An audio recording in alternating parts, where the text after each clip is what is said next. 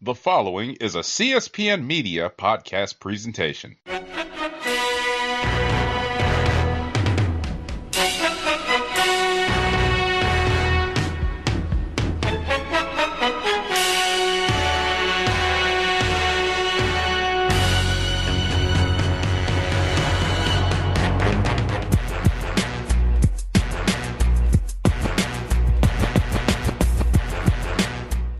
Hello and welcome to Know the Score.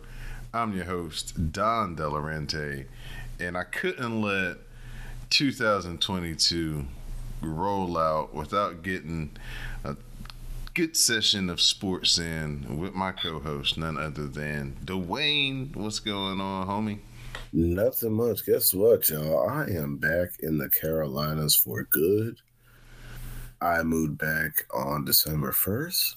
And so no more time differentials. We are in the same time zone in the same state, and it's good to be back. All right, man. All right, you gonna check out Vengeance Day? You think? Yes. Yeah, definitely. My cousin, we're maybe contemplating it a little bit. I don't know if we have to work at the arena that night because that's a busy week. We have our outdoor game that week, the 18th, so probably that's a Saturday, so that's on a Tuesday, right? It's in the middle of the week, right? It's not gonna be is it? Yeah, it's February 4th. That's Saturday night. And then Yeah. If that's on the 4th, then that might be possible. So, but we still may have to work. You never know how the hockey schedule is. I have to look at it.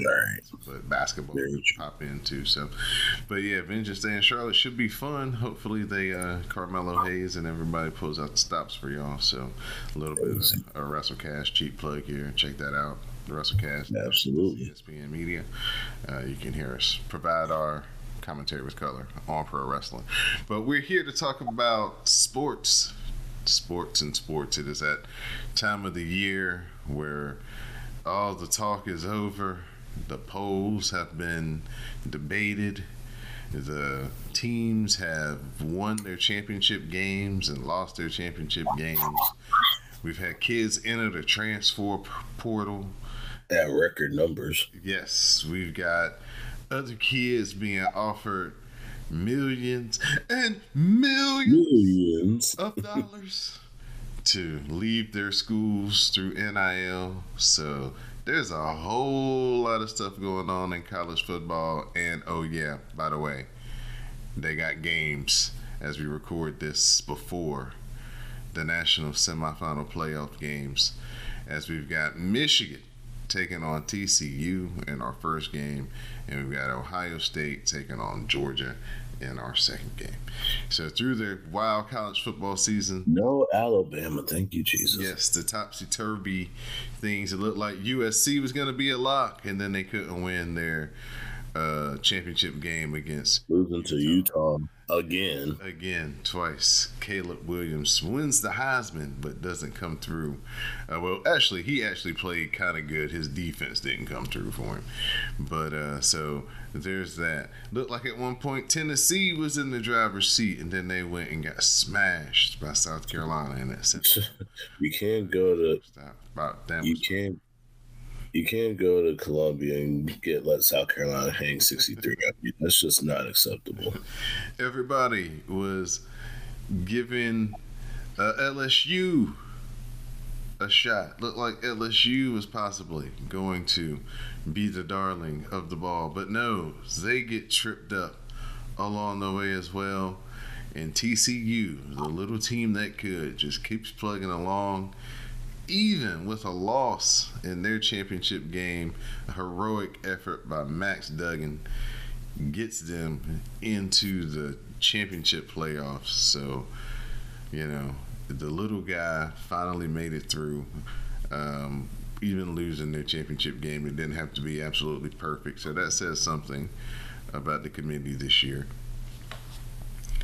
Agreed. I think that when we look at TCU and the Big 12, because you remember the Big 12 football is basically on life support. Mm-hmm. And now even with TCU losing to Kansas State. Yeah. Yeah, we still don't fuck with K-State football around here. Even then, the Big 12 gets a team into the playoff, which is quite remarkable. I mean, this is a conference that had the least stable ground, and now they've had teams in the playoff over the last several years, in spite of a lot of their teams leaving or about to leave. So it'll be interesting to see if they are still considered a power conference with their two biggest schools departing. But I will say this, though, as even though it's a slightly off topic, football may be on the outs, but the future of Big 12 basketball is very bright. So there is that. The Ohio State Buckeyes looked like they were eliminated. Like they were going to be knocked out when they got beat by Michigan. But they are the cat with 9 lives this year, as they were the ones who were the beneficiaries of USC not being able to close it out in their championship game. So they're back in the picture, and they're taking on the team who, sat upon the top of the polls most of the season, the Georgia Bulldogs, defending national champions. So, not so much about what we're going to see today, because whenever this podcast gets edited, that will be old news. I'm going to talk more about what you think is going to happen next Monday night. Who do you see playing for the championship? And tell me the strategy you think that team, the team you think is going to win, can use to be successful. I will say Michigan and UGA are in the national championship. Okay. Going with the favorites. All right. Yeah, keeping it chalk, going with the favorites. I think that Michigan, after their last appearance in the playoff, they're motivated to right a wrong, basically, and get to the big game. And they want to win it all. I just see a different look in this Michigan team's eye. And, it's one of those things where how a team comes back and they're on unfinished business. Kind of like the 2009 Tar Heels in basketball. That team was a team on a mission after they lost in the Final Four to KU. That team was on a mission, and mission was accomplished. I see that in this Michigan football team. They just have a different look, a different aura, a different feel, getting that playoff experience, and I think they'll take that into the game today, and then they will parlay that into a very thrilling game against Georgia. Georgia takes care of Ohio State, but one thing about the Bulldogs is that they are stacked on both sides of the ball, and it's going to be really offensive-minded coach against a defensive-minded coach, and we know offense wins games, but defenses win championships, and I think Georgia has a slightly better defense than Michigan. I see Georgia winning it all. All right. You got Georgia going back-to-back. Kirby Smart will become a god in the Peach State. He will never have to buy anything for the rest of his life because he will have surpassed the great Vince Dooley. And that's saying something down there in the land of Georgia Bulldogs. Vince Saban, Nick Saban, in an unfamiliar position this year outside of the playoffs. Got to go back to work and retool, reload. Unfamiliar position for him. Do you think things have caught up to him, or do you think you can't stay at that level for so long? You got to have a blip so you can go back up again. I think it's the latter. I think it's a blip. Right now, most coaches under the Saban coaching tree don't have that success like Nick Saban, but I think Kirby is, no pun intended, outsmarting him and outcoaching him right now. So I think this blip will get that competitive fire under Nick to get back to the top.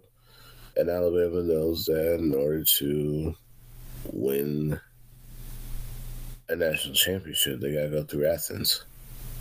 And so not Michigan, Nick Saban, Alabama, they're going to it's more time to kind of like reflect, regroup, and, he'll retool the roster. He'll make the adjustments. Whoever they get out the portal, whoever leaves the portal, be a plug and play kind of thing. They got plenty of 5-star commits that are coming in. So Bama's going to be fine, but this is a blip in the radar, and I think that will be the motivation Nick Saban and company will need to get back to the top of the mountain.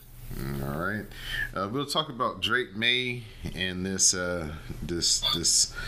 dealings that we have heard talked about through various coaches and confirmed reports about multiple schools offering Drake May millions of dollars in NIL money to leave the University of North Carolina and transfer into their schools based off of the economics that they could provide for him. Everybody is calling out the wild, wild west nature of NIL, of the transport portal, how they're kind of working in conjunction and sometimes against each other. I don't know how many kids, especially freshman kids, whose coach isn't fired or doesn't take another job would be interested in the economics, because the majority of the time you go to the school for the coach and the school, the coach and the gear, to really be honest with you. But Drake May is a special case because he is a legacy at Carolina. His dad was a quarterback. His brother hit one of the biggest shots in North Carolina basketball history. His other brother played baseball. His other brother is like lacrosse. I mean, you know what I'm saying? They're entrenched in North Carolina. So he's not going to be tempted by the money at all tossed around, because that's not the program that he has in his mind and his heart. But we've seen kids, what's the kid that's on like his fourth school? He just left West Virginia. Oh, the dude that left to go to Oregon now. Right, yeah. I know what you're talking about. Who is? I can't remember the kid's name, but I mean, there's several kids out here now that are like on their fourth school where they've entered the transfer portal every year to hop around and basically become paid free agents every year. I think they got to find a way to curb that, though. Yeah, they're gonna have to put something down on that. But it's gonna be hard, because that's the whole part of what makes the transfer portal so, I guess, attractive, is because you don't have the waiting period anymore. You know what I'm saying? And you're not locked in to, hey, once you come here, you gotta stay 2 years. You're just committed to that year that you move in, and then if you get the scholarship, you know what I'm saying, it's on a year-to-year deal, and kids are using that to their advantage. But it's got to do a lot for chemistry, and I don't know if it really necessarily makes the kid look good, because then you look like you're just out here to collect checks and gear. Right. You know what I'm saying? You're not staying anywhere long enough to build any real camaraderie, team chemistry. You know what I'm saying? It's like, oh, okay, you're not gonna be here next year. Well, Dad, we just did all this work and changed everything for you and to accommodate you. Because I mean, the kid that we're talking about, he's like starting at places. It's not like he coming in and just being a backup. I mean, he's at places. Right. So yeah, it's something that they're gonna have to try to figure it out. They didn't have control of it and said do what you want, and now that people are doing what they want and it's getting out of hand, now they're trying to go back and figure it out, and they're having a hard time. Very, very hard time. Yeah, and also when you look at the transfer portal and all the moves that have been made, and you see the especially schools that are smaller. This is where they're gonna have to really hit the recruiting trail hard and get these 2-3 star QBs. I mean, not just QBs but players, because most of your players are either going to be going to look for bigger names, and then it'll be on USC. I mean, schools like USC and the power schools that are letting people go into the transfer portal to plug and play those, like you said, positions, and it's gonna be, like you said, a lot of work, and I just hope they have long. It's gonna be a long winter. It's gonna be a very long winter at the end of the day, and we're gonna see. I mean, the moves that are gonna be made in this portal are basically it's gonna be like NFL free agency. Like, who's gonna go where? Like, it's gonna be a frenzy, and you already had Primetime taking over Colorado, and yeah, his kids from Jackson. Braden's kids from Jackson, Braden, new recruits as well. And at the end of the day, he's going to find a way to spread the wealth, basically. On a quick topic before we get out of college football, do you think Deion will be successful in Colorado? Do you think, okay, let's say this. Do you think he will make a conference championship game in his time in Colorado? Considering the Pac-12 East has Utah, he's got to find a way to get by Utah, because Utah's obviously running the Pac-12 East, and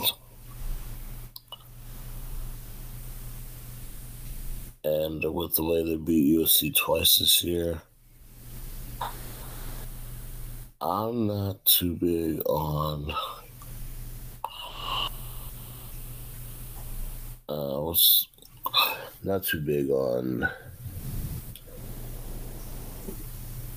him getting to the conference championship just yet. I think he'll have a winning season. I think he'll have winning energy, but I still think that'll be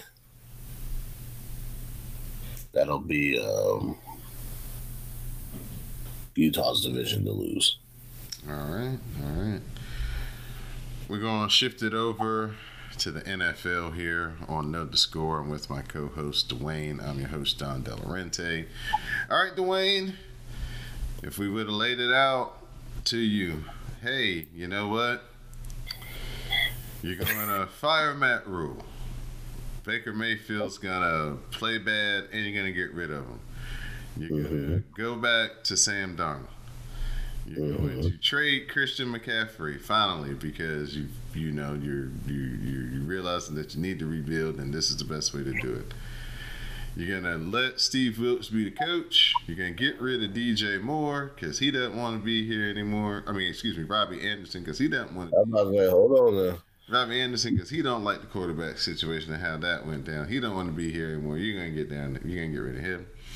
And in the second to last game, after I told you all of that drama and turmoil and dysfunction was gonna happen with your football team, your favorite football team, I said, hey, in the second to last game, if you can beat Tom Brady and the Bucs, you are going to the playoffs. Would you have taken it? Would you have believed me? No. I mean, all those things that you wanted happened with Matt Rule getting fired, and I Absolutely really wanted, Christian McCaffrey traded. But I mean, it's a smart team business decision, so it is. You don't have to really go that far to be like, I see what they did, and I can see that they're looking long term for the future. So those two big dominoes happen. You had a malcontent on your team. You got rid of him. You said you don't want to be here. You're disrespecting people. We'll get you out of here. We don't need that type of energy. You had a quarterback that kind of all season didn't like he was going to get better. And when you give him a second chance, you were like, okay, it's no need to waste time and waste money. You got rid of him too. You did so many things right this year from a team standpoint. And now you have a chance to go to the playoffs. Things are looking up for the Panthers, I think. They are. Now, keep their coach. That is the $100 million question. They should. I think they should. He at least should get more than just a token, hey, minority candidate interview. Exactly. And once Steve Wilkes turned this team over, they were 1-4, and it is set of disarray. Matt Rule was gone, finally, and good riddance.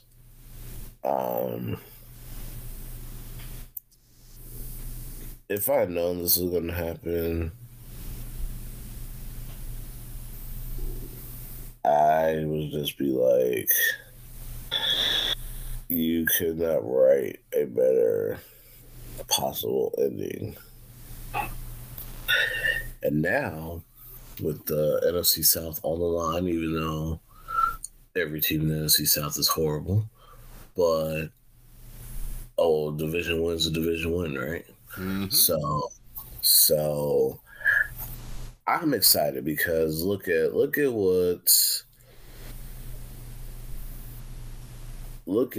has happened over the last several months. After Matt Rule gets fired, they trade Baker Mayfield, they trade Christian McCaffrey, and I understand why they did that. I get it. I'm not. At the end of the day, I'm not upset with it. Mm-hmm.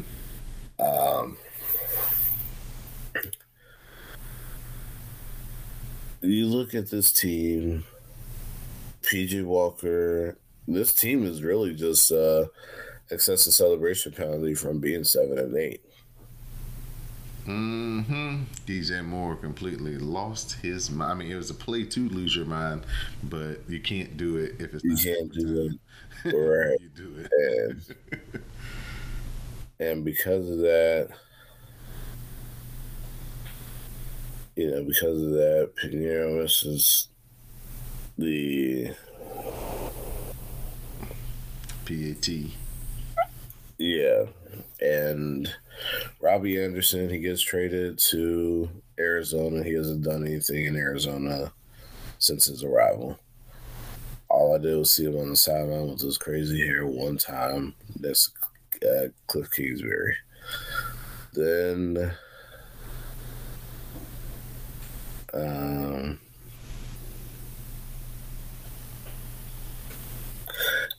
we'll see what else happened. The emergence of Deontay Foreman. I thought Christian McCaffrey would be, that was the nail in the coffin. That was basically the Panthers taking off and riding into the sunset towards the number one pick. But Steve Wilks has done one heck of a job. He knows the city. He knows this area. He graduated from my high school, West Charlotte High School. So he knows what it takes to get a winner here and maintain the success, because the Panthers have made it to 128. I guess it's 128. So they made it to this far. And at the end of the day, D'Onta Foreman has emerged as the top rusher threat. You got the inside with Foreman. You got the outside with Hubbard. Look what they did with the Lions. That inside-outside tandem was amazing. And what happens when you run the ball? Sam Darnold plays a whole lot better. Remember, Sam Darnold was 3-0 before Christian McCaffrey got hurt. And then the wheels fell off for the Panthers after that. Mm-hmm. But since he's returned into the lineup,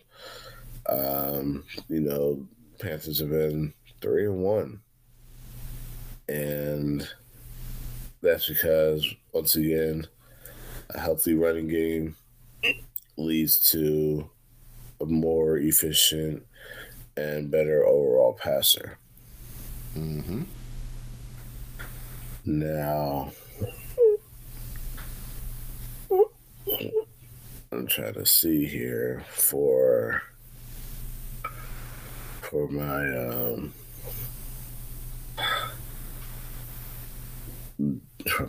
what's the word, dad response. So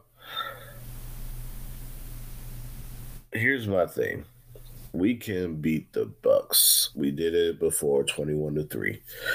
And that was in Carolina. We can do it again. I think that you're gonna have to find a way to attack that left side, because that is the weaker of the two. Tampa Bay's have rotating left tackles like a revolving door. And if either Gross Matos or Brian Burns, who's ever on that side, can wreak havoc on that side, that will make it a lot easier to put pressure. And that's another thing, the pressure from Burns. This young, very young offensive line is getting the job done. Mm-hmm. And I would not have ever guessed Carolina being in the hunt at this point, but I will take it any day of the week. I am thankful for the moves that were made. Scott Fitterer has done a great job with the mess that he inherited. And, he was patient with Matt Rule, and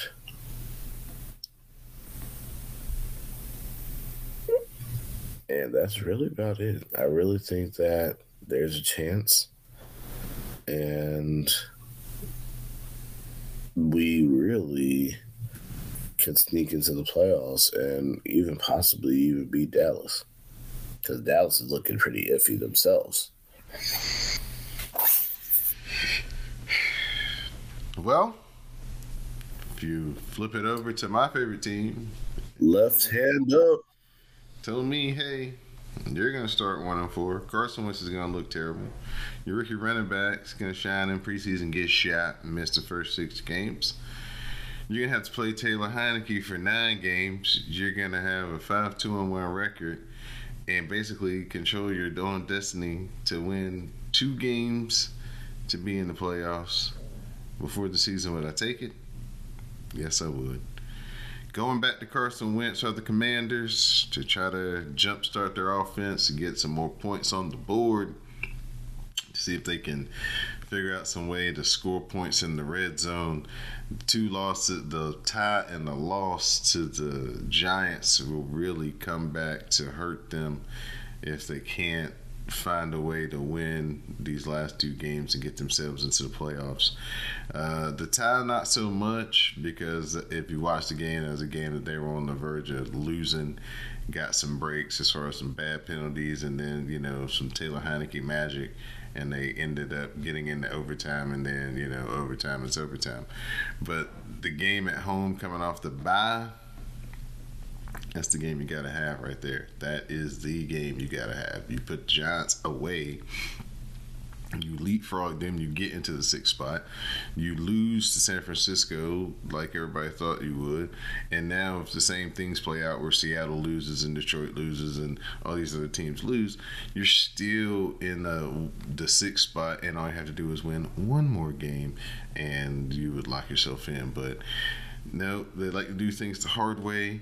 And Taylor Heineke's magic started running out, started turning the ball over, and those turnovers put defense in bad positions. And when you play these, conservative style offense, you can't have turnovers. You can't have turnovers that lead directly to points, whether they're touchdowns or field goals.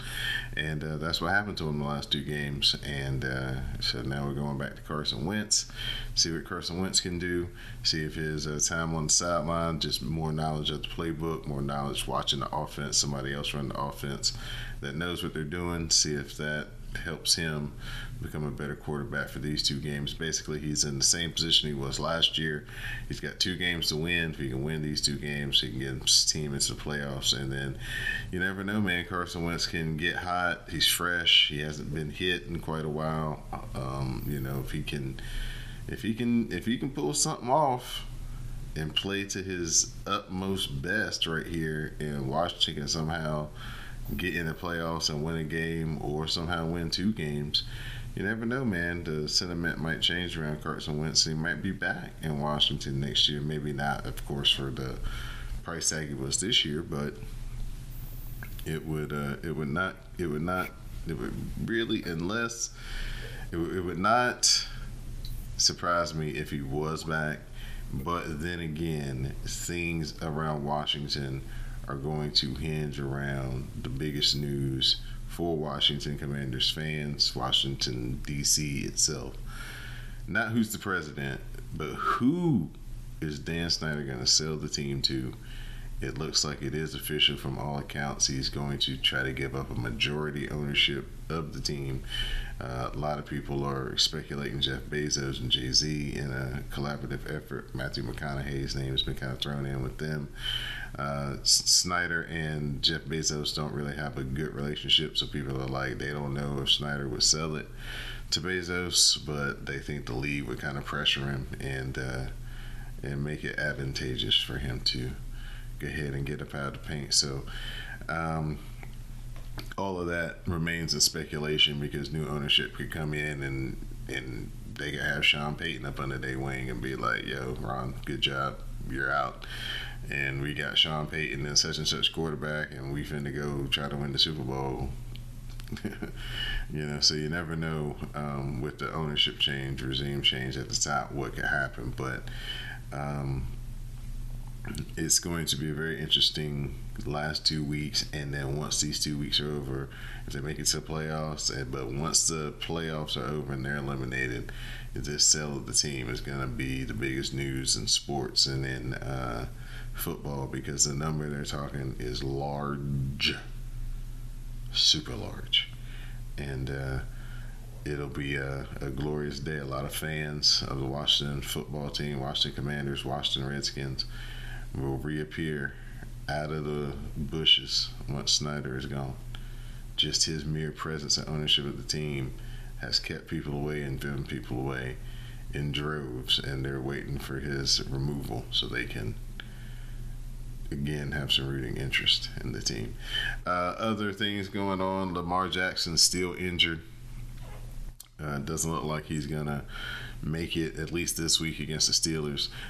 Mike Tomlin fighting, scratching, clawing to get to that 500 record Steelers looking better and better each week. Looks like they could possibly, if they win this game against the Ravens this week, get there in their last game next week.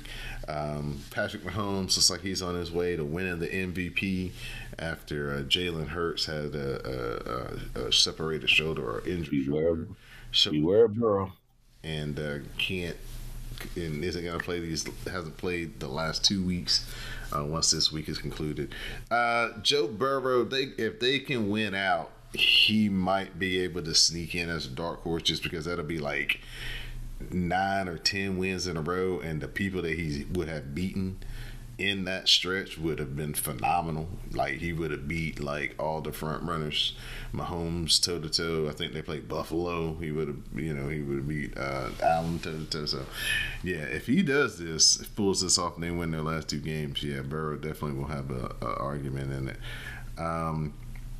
Chargers going to the playoffs for the first time under Justin Herbert and their coach. So people are excited for them. He finally, got them, literally him himself this year due to all the injuries and just, normal Charger things that happened to them. He got them to the playoffs.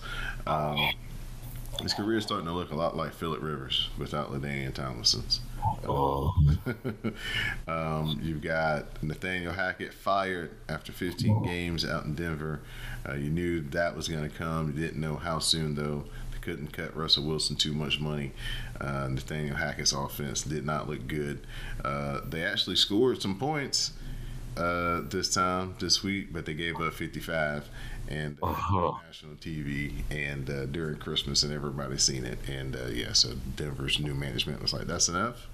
That's it." And people are speculating Sean Payton over there with Denver, but who knows? Yeah, see. Who knows? You got to trade for Sean Payton. You got to give up compensation if you want Sean Payton. So you got to have something to offer the Saints that would be attractive for them to give Sean Payton's rights up to another franchise. That's the tricky, sticky, icky part of the Sean Payton deal. Jets fighting for their playoff lives. Bill Belichick fighting for his playoff life. A lot of un-Bill Belichick things happening with his team this year. A lot of people are starting to question, is Belichick kind of losing his grip, losing his touch right now. Offense looks crappy. Defense is still good, but they're just making bonehead plays like the loss to the Oakland Raiders and the fumble last week down here against the Bengals in crucial times. So a lot of questions there. A lot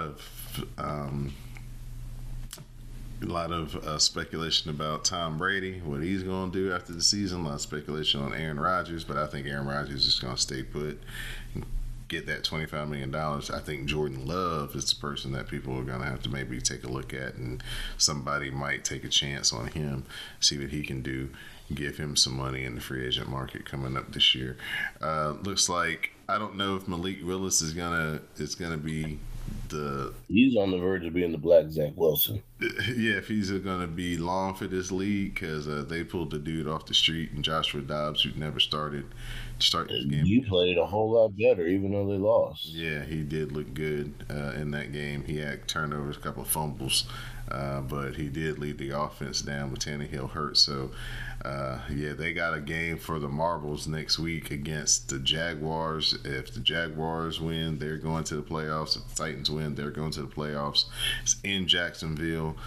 Trevor Lawrence in his second year has really, really taken that next step. Which makes the Zach Wilson situation a whole lot worse. Yes.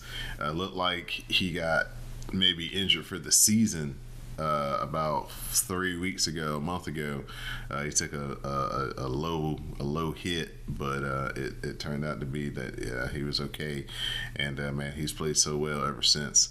That game was against Detroit. They got blown out that game, but ever since that game, Jacksonville has really looked impressive. And Trevor Lawrence is doing exactly what I told my cousin. I was like, man, you ain't got no expectations. I was like, really, what you just want to see is a quarterback, A, not get hurt, and B, just get better every week. And he's been doing that, and now they got a chance to maybe go to the playoffs on top of it. So that's just gravy. on top of the dish. Anything else that you want to touch on in NFL before we kind of move on to? Keep an eye on the. I would say keep an eye on the number one seed in the AFC. The AFC North is on the line. Might see the Ravens in back-to-back primetime weeks. It might be Ravens Bengals Sunday night for the AFC North crown. You think that's a tough spot to bring Lamar back in after missing so many weeks, man, Right. for the division, and depending on how else other things work out, it may be a game for your playoffs too. I don't think when I go back to doing fantasy. I don't think I can do an 18th week. But it is risky to bring Lamar back. But if you have a chance to get a home game and not have to play 3 on the road, you might want to plug them in anyway. Yeah. I see the logic behind that, but man, that is a tough spot to come back in. A lot of pressure, a lot of stakes. It's like, you'd like to kind of ease them in if you could, but they've kind of missed that cushion and time.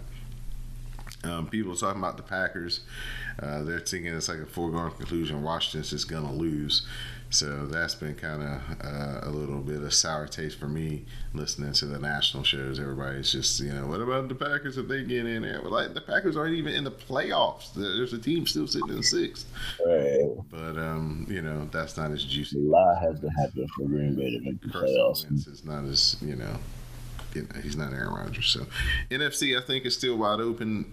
This thing with Philadelphia being now Hurts being injured, and now you don't see him for a couple of weeks, and presumably won't see him in the last game. And then if they get the first place bye, maybe they'll play him a quarter or something, quarter and a half, just to kind of get in the field and preparing for the game, playing in the game, speed of the game, and then they're going to go on by, and then here you go with him in the playoffs. So Philadelphia may be set up for a possible letdown in the playoffs, just because they're going to be maybe off rhythm, with how well they've been playing. He's been so reliable and so consistent all year. Now he's hurt out of the lineup. How's that going to affect them going down the line?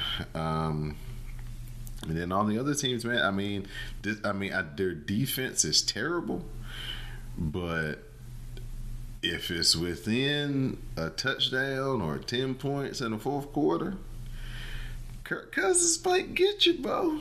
And the way it's been looking, he's been getting a lot of people. Now, 11-0. If you better get him, if you're going to get him, you better go ahead and get him. Like, in the first half, go ahead and knock him out. But even that didn't work against the Colts, because I swore at 33-0 they was knocked out. I thought they were dead to rights. And then all of a sudden, momentum just shifted, and next thing you know, Minnesota's up, and I'm like, how do you let that happen? Like, and for Indianapolis, go get a quarterback, please. Bringing in old vets has not worked out.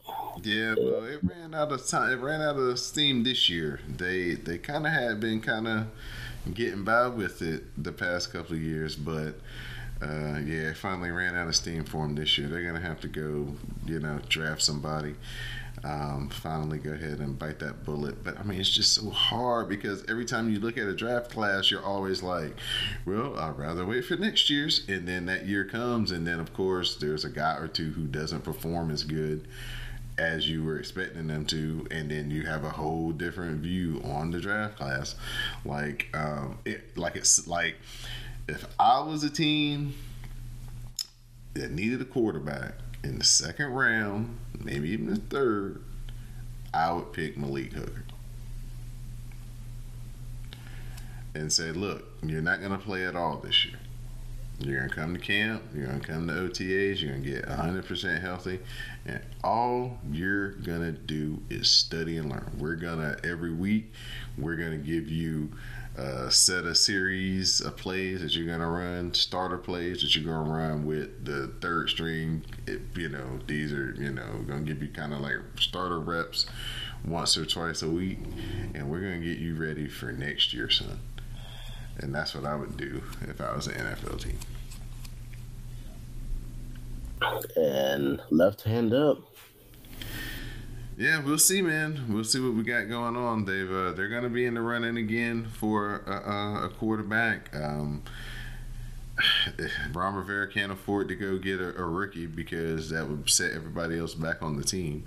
So he's going to have to go try to find a veteran. Derek Carr will cost a lot, and we just got through 40 point. Oh yeah, the 40 million. Yeah, and we need offensive because the hallmark of any Ron Rivera football team is a weak offensive line. So we got to figure out our offensive line as well as a quarterback. And then we got Deron Payne, he's up, and then we got we got Sweat, he's gonna be up, then Chase. So I mean, it's like it's a tight window, but it could happen if we could sprinkle the right quarterback on top of us. Yeah.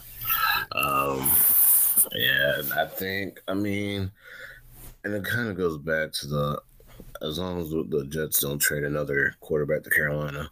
But I think, and this has always been my thing with Sam, if he has a good running game behind him, he actually does better. Mm-hmm. That's my and he can make the deep throw. Like the bomb he hit to DJ Moore was amazing last week. And Sam can do good things. I think the Jets really didn't give him an offensive line. Like he has an offensive line, a pretty consistent offensive line. Ekwonu's been phenomenal at the left tackle position. I knew he would be good, but I didn't think he would be this good this fast. And then Brady Christensen, Barry Billsman, Austin Corbett, Taylor Moton, they've done a great job up front.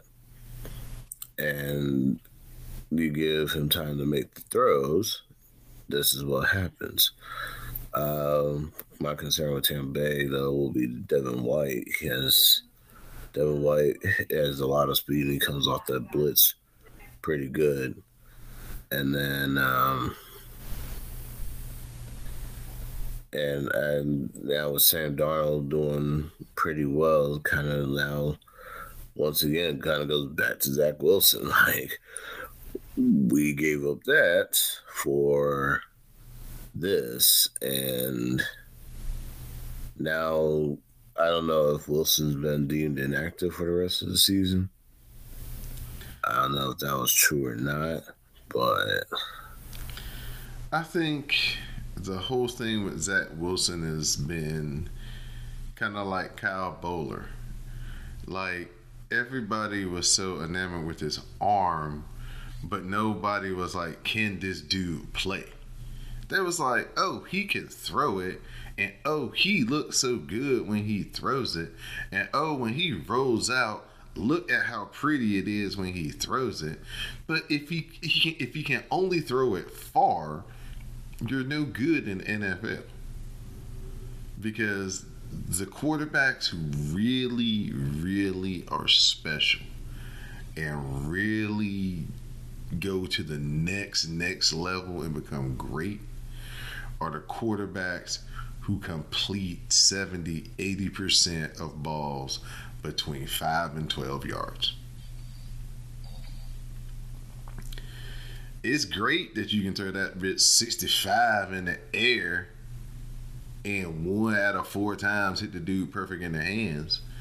But if you can't complete that ball consistently on 2nd and 6 for 8 yards, 3rd and 9 for 11, you're not going to make it in the NFL. And that's what he doesn't do good. And so I think that's what evaluation of these quarterbacks, that's what happens with some of these guys. Like, you get so caught up in arm talent and this and that. Like, how accurate is this dude? Uh-huh. And now, how accurate is he? And then on top of that, how does he have does he have the mental capacity to make those accurate throws? Because Yeah. Well, it all goes back to what I've always said. I don't think that the NFL does a lot of these guys in college a lot of favors, because you take these guys that stand in these systems that have no resemblance to an NFL offense. They don't even try anymore. At least back in the day, they would be, if you went to, Florida State, you'd be in a pro style offense, or if you went to USC, you'd be in a pro style, what they quote unquote called a pro style offense at the time. No, nobody ain't doing that anymore. But then when these quarterbacks come to the NFL, all of a sudden, now you expect them to acclimate to a pro style offense.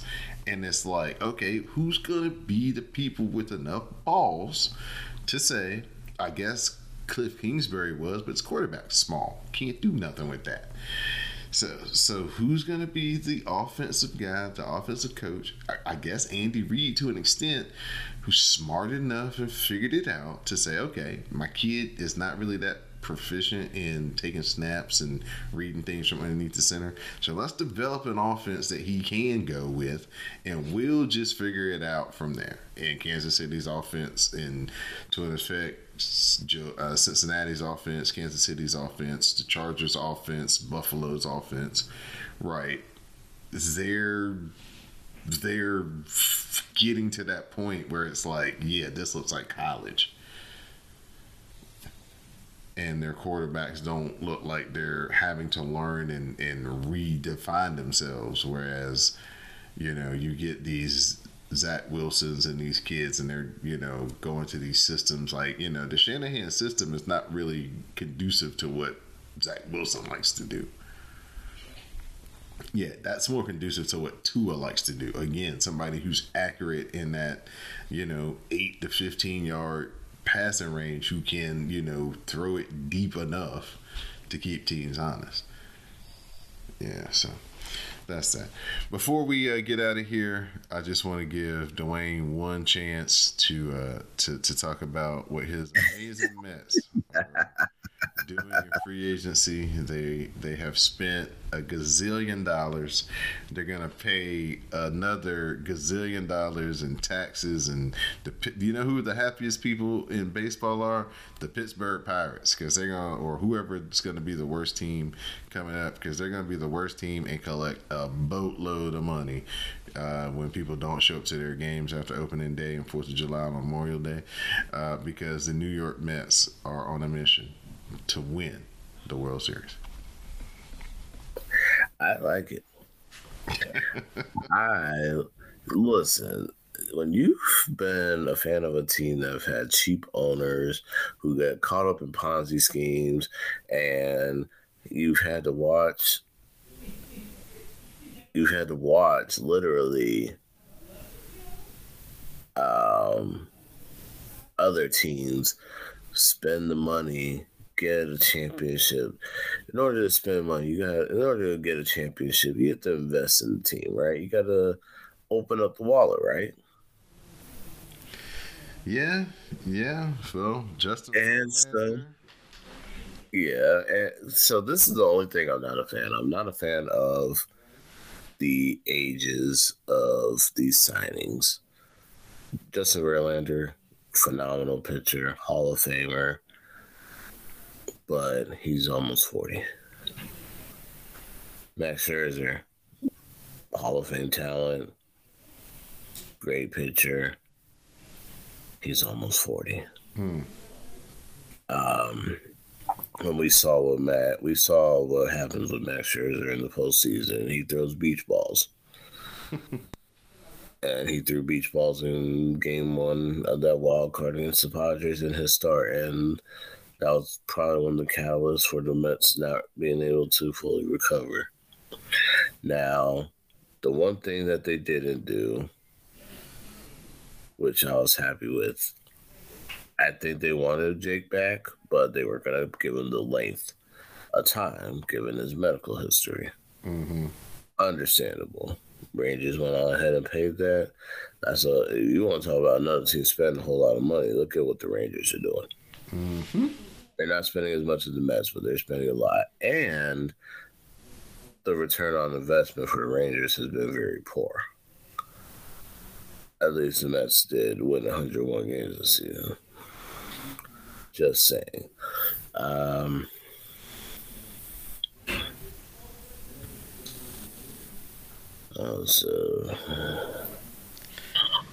So let's talk about Carlos Correa and how you just snaked that man away from the San Francisco Giants.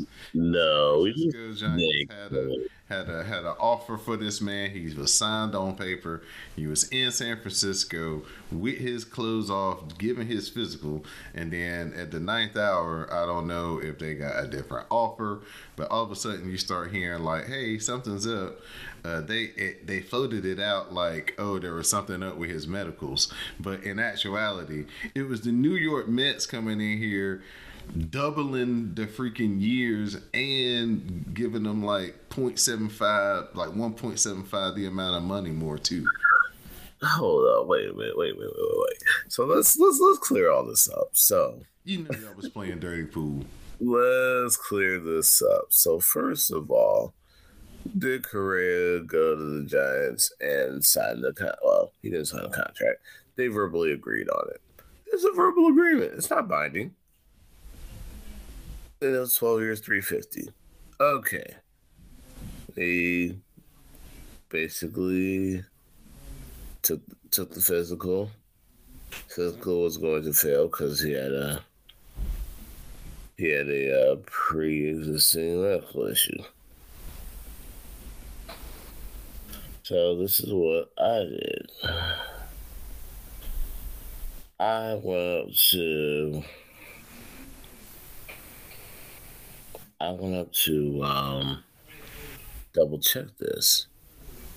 And so the concerns that the Giants had were on his right leg. And then they wanted to make sure that, of course, that I was doing the right decision. But what am I gonna say here? But so things started to accelerate. The talk started to accelerate with the Mets and Scott Boras, who's Correa's agent, and it wasn't twice the length. It was the same length the Giants offered at $35 million less. So it's 12 years, $315. And Correa would have been moving to third base. However, the Mets have the same concerns as the Giants had, and they haven't signed him yet, but they're trying to negotiate through it. I don't think Correa wants to move off of the contract offer, only because it's what's the word I'm looking for? Because of the medical situation, the Mets are just having second thoughts, and just like the Giants had those concerns. And now what's going to happen is hopefully they will come to some kind of agreement which will allow Correa to be a Met. And because when I saw this at 5 o'clock in the morning, I was hyped up. You know how bad it is to have cheap owners your whole life, and then to finally have somebody who has money to actually want to spend on the team and want to get a championship? This is a different feeling, and I like it. I love it. It is amazing to have an owner that listens to the people, an owner that cares, an owner that wants to succeed. It is everything and then some. All right. All right. All right, Dwayne. As we head into the new year, man, we're getting everybody caught up a little bit on what we missed out on. There's a lot more stories that just don't have time to cover here in this particular episode. But I'd just like to thank you for joining me, wishing you and your family a happy new year, and just give me a quick parting thought as we wrap this up. My parting thought is the Sacramento Kings. They've been the NBA's doormat for the last decade and a half, almost 2 years. They haven't made the playoffs since, 2006? But Mike Brown takes over as head coach. They drafted Keegan Murray from Iowa. They have a healthy Domantas Sabonis, brought Richaun Holmes back. Harrison Barnes gets extended. De'Aaron Fox is the face of the franchise, and the Kings are currently 5th in the West. Did anybody have that on the bingo card? I know I did. Negative. So keep an eye on the Sacramento Kings. These are not the Sacramento Kings that have been the laughingstock of the NBA for a very long time. This is a team that's competitive. They want to win. Kevin Huerter nailed a dagger 3 to put the Kings up and gave them the win last night. This is a team that is going to be forced in the West and possibly a very tough out. And it'll be great to hear those cowbells ringing on the national stage once again in Sacramento in their new building. A lot of things going on in the NBA right now. You got Luka Doncic out here doing James Harden-like things for the Dallas Mavericks. You've got, of course, Anthony Davis hurt. LeBron and the Lakers struggling again. You got your Boston Celtics clearly on a mission, even though they've struggled here a little bit over the past couple of weeks. You've got Steph Curry out here hurt. You got he's gonna freaking win the shit 3 years in a row, and people are gonna be so mad. So mad. I mean, Luka might get him because Luka's just putting up, I would say, video game numbers, but it's hard to do that shit in a video game. He did the other night, 60 points, 21 rebounds, and 10 assists. If you can do something that Wilt hasn't done when it comes to points and rebounds, you're pretty good. You're pretty good. So that's that. My parting thought is just going to be on my Carolina Hurricanes. Started out the season on a nice little winning streak. Then they hit a little rough patch. Had a little stretch of hockey where they weren't playing that well, but they've won 10 in a row.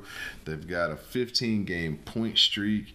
And they've gone from being 4th in their division to now 1st, and they're extending their lead.